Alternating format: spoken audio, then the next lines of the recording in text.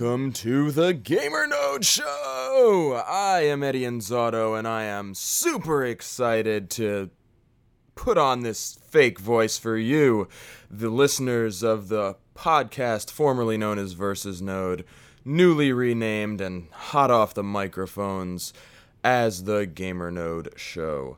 Today it's a solo affair. I'm here alone. At least for now. We'll see if I add any more to this with a further discussion of some topic in gaming. But for now, a little housekeeping. So yes, we've renamed the GamerNode Show to the GamerNode Show from the Versus Node podcast. Versus Node was a name that we came up with back in the beginning. Couldn't really tie it all in with gaming and GamerNode, as well as maybe we would have liked to if we were more creative people. So Versus Node stuck, Versus Mode in games, Versus Node for GamerNode. It all worked, but half the games we play are solo, probably more than half. And now we have board games as well. And perhaps using the word show instead of podcast gives us a little bit more flexibility with the medium that we want to present the show in, be it audio, video, stop motion animation, pop-up book, whatever. So that's that. From here on forward, we are the GamerNode Show, and I love it. I hope you do too. We are back to our classic intro theme, brought to us by the fantastic Koji Kondo from The Legend of Zelda. Iconic theme, iconic game, great foundation and jumping off point for us to start every show with. The remix produced by Brian Schulman and Charles Kantz for us way back in 2010. That's the housekeeping. Hope you like the name. Today, I'm starting it off alone here. Just going to talk about a couple of games I've been playing. Just want to keep the ball rolling here with the GamerNode Show and give you a little content to listen to. So, one of the games that I jumped into recently, that I finished recently, I actually started a while back and never really felt snagged despite its uniqueness and mystique, is the Deer God. Sort of a confusing game, actually. So the Deer God starts out, let me describe the game in general. It's a side-scrolling platformer. It's two-dimensional movement in a sort of three-dimensional visual presentation, like 3D pixel art, not quite voxels like Minecraft, but a more higher fidelity version of that. Something like 3D Dot Game Heroes with parallax. It actually looks really great and has wonderful music. But the idea is you play as a deer, and the reason you're a deer is because a short cutscene at the beginning of the game shows a hunter shooting at a trophy buck, ends up killing a baby deer, and suddenly he's confronted by the titular deer god, and he is transformed into a baby deer to repent for his sins and make amends, for his actions. It's got that anti-hunting message. However, I say it's confusing because in addition to it being a procedurally generated semi-roguelike side-scroller that continues forever in one direction and constantly repeats particular components of the level, which is somewhat jarring in itself. You find yourself as this deer constantly killing other animals, which seems to be at odds with the message.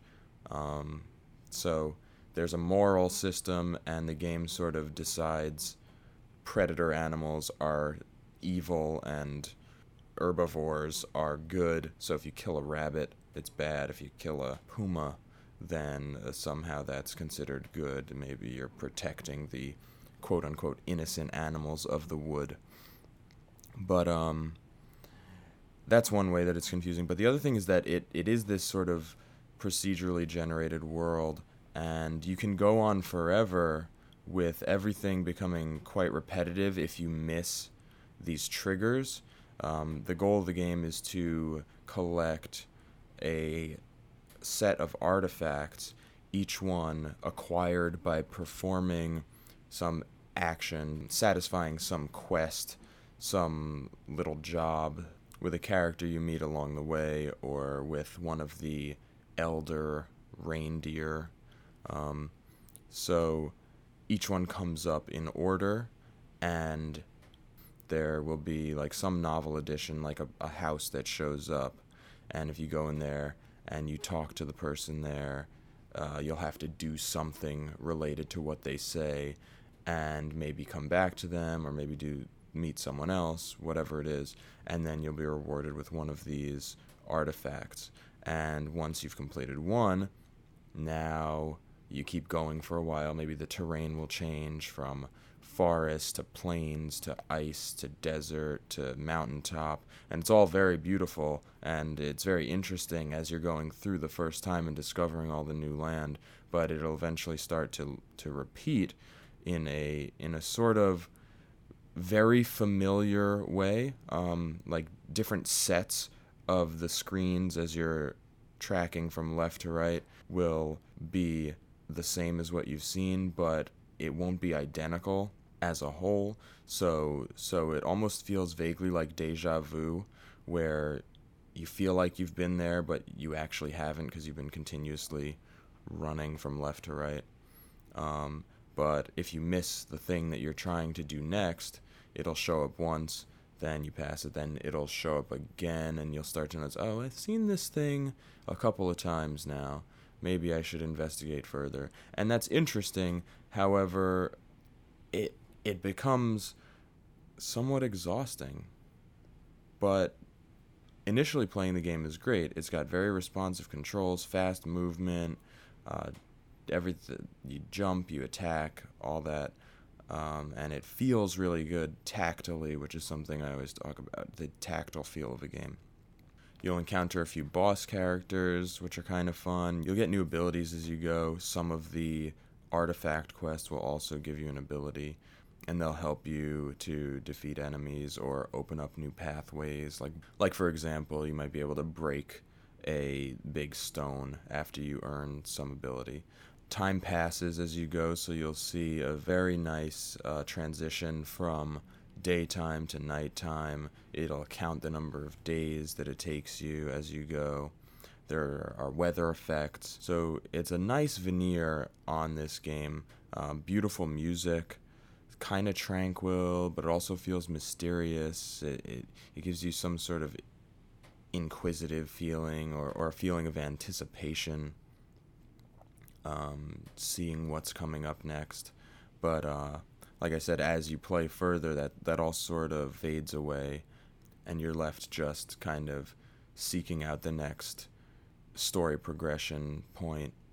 And it's barely story, it's like some minor conversation, usually with a human character, interestingly enough, since you were a human who was supposed to repent and help the animals, and now everyone you meet and help is a human. I don't know if they're saying something there that animals are helping people, or as an animal you're helping people, but I kind of feel almost like it's at odds with the message, like a lot of the stuff is here.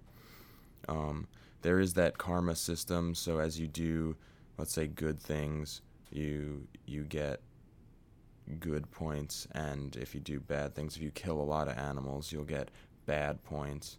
And I guess avoiding combat is a good action. I don't know exactly how that increases as you go, but I like the idea that you don't really have to fight much at all, except for the boss characters that come up, because they advance the story. You get various items from breaking little barrels or bushes or whatever, and they can be useful. You really don't have to use them. I didn't find there was much challenge in playing the game in terms of the moment-to-moment gameplay. The dexterity of it was not an issue. At times, I didn't know exactly what to do to advance the state of my artifact collection. But because the game only gives you one at a time to deal with, if you find yourself seeing something a couple times, you know, oh, I have to give this a little bit more attention or figure out exactly what to do here.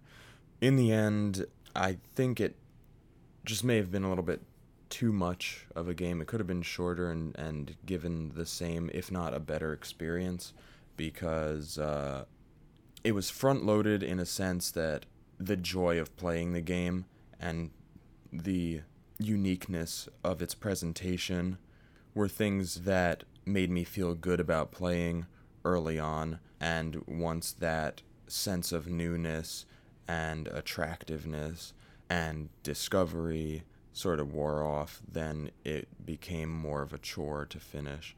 And in the end, you get this choice, assuming you've been a light side player, you get a choice which is really not of much consequence when you make it and see the little snippet afterward.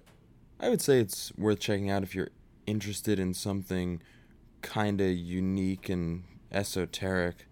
But, you know, from an objective standpoint, I wouldn't call this a great game. I want to say I'd give it a 3 on our scale, but realistically it might dip into the 2 and a, you know, between a 2 and a 3 sort of territory. It's really like a select audiences type of game. I always think about it, if I give something a rating and I expect someone might come back to me and say, you know, you led me astray there, Ed, then I kind of want to reduce my rating. So don't be mad at me if I say 3 and you go play and you hate it. So I guess maybe I should say it's a 2. I don't know. It's pretty. There's that. If you're more interested in the look, sound, and feel of the game and less so in the higher concepts and the overall depth of play, then go for it. If the latter of those things are more important to you, I don't know. Your $15 could be much better spent somewhere else. And that's the Dear God. I feel bad. I came into this wanting to say better things about it and ended up kind of convincing myself that it was really kind of a waste of my time. But yeah, that's that. Moving on, there's another game that was also not my favorite, but, you know, somewhat interesting. Great production value again, but maybe lacking the depth of play that would titillate the majority of gamers. It's called Forced Showdown. What it does is it tries to combine a deck building game with a sort of twin stick arena action game like Smash TV or something like that. And I don't say twin stick shooter because not all the characters shoot. There are melee characters as well. Great bright graphics, really nice. It's set in like a TV show again, kind of like Smash TV. You're a contestant and you're trying to get through these programs to defeat the main bad guy at the end, and you go through a couple of like minor bosses, each with 8 levels leading up to them, and with each level you get a bonus to help you, either some consumable ability or a passive bonus or something that takes effect when you take a particular action or make a particular attack. And you get each one based on a card that you've added to your deck, from which all the cards are selected randomly at the beginning of the program. And you have the opportunity at the very beginning to say, no, I don't want those two. You might do that because some of the cards they all have a purchase value, and you have a certain amount of mana going in. You have 1 mana. That's your currency for purchasing a card each round, and you get one additional one each time. So you can't just say throw all your best cards into this deck and say I'm gonna be a badass killing machine. You're gonna have to put low valued cards, like you want a card with a value of 1 or 0 to purchase on that first round, or you're kind of wasting it. And then you want 2s and 3s and so on and so forth, so that you can maximize your ability to purchase them as you go, because you have a fixed amount of mana. If you don't use the mana before a round and you don't buy a card and get a bonus, you lose it. So it's just a missed opportunity.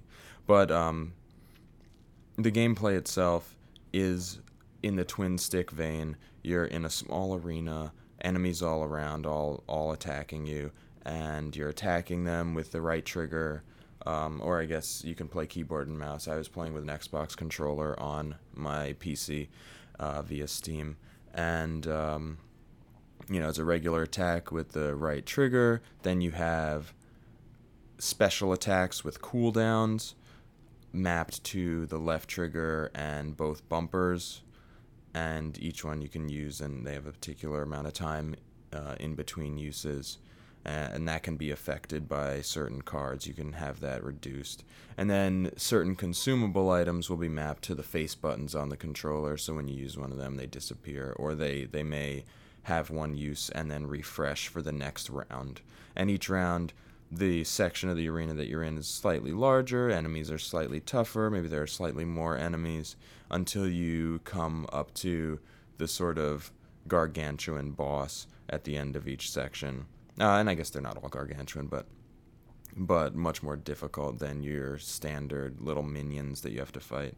And it's a really simple game. It can feel a little sluggish. It's not super fast action.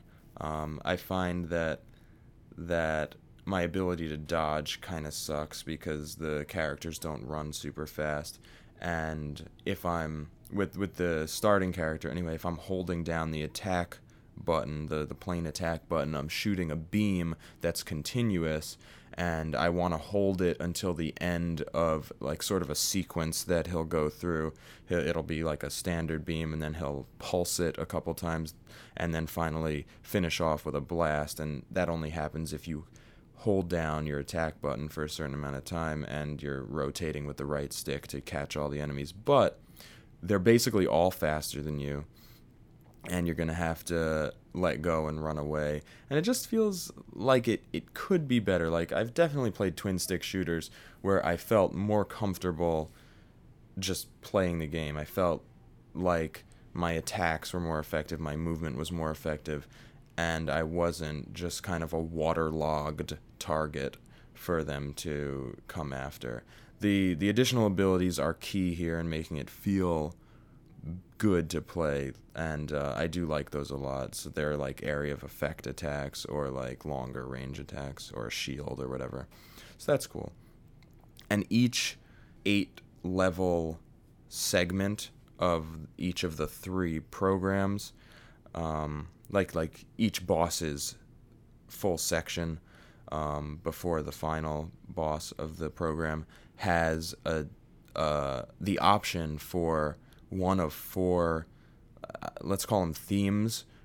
You step forward from a sort of hub area, and you have 4 options, and each one says something like special minions, or like fire. Like there will be certain things that happen throughout that segment to affect the gameplay. Like, you might have an extra minion fighting with you, or the world may have fireballs around it, or like laser beams around it, or so they can be helpful or hurtful, and it makes it a little bit more diverse in the gameplay, which is important because it has a roguelike element.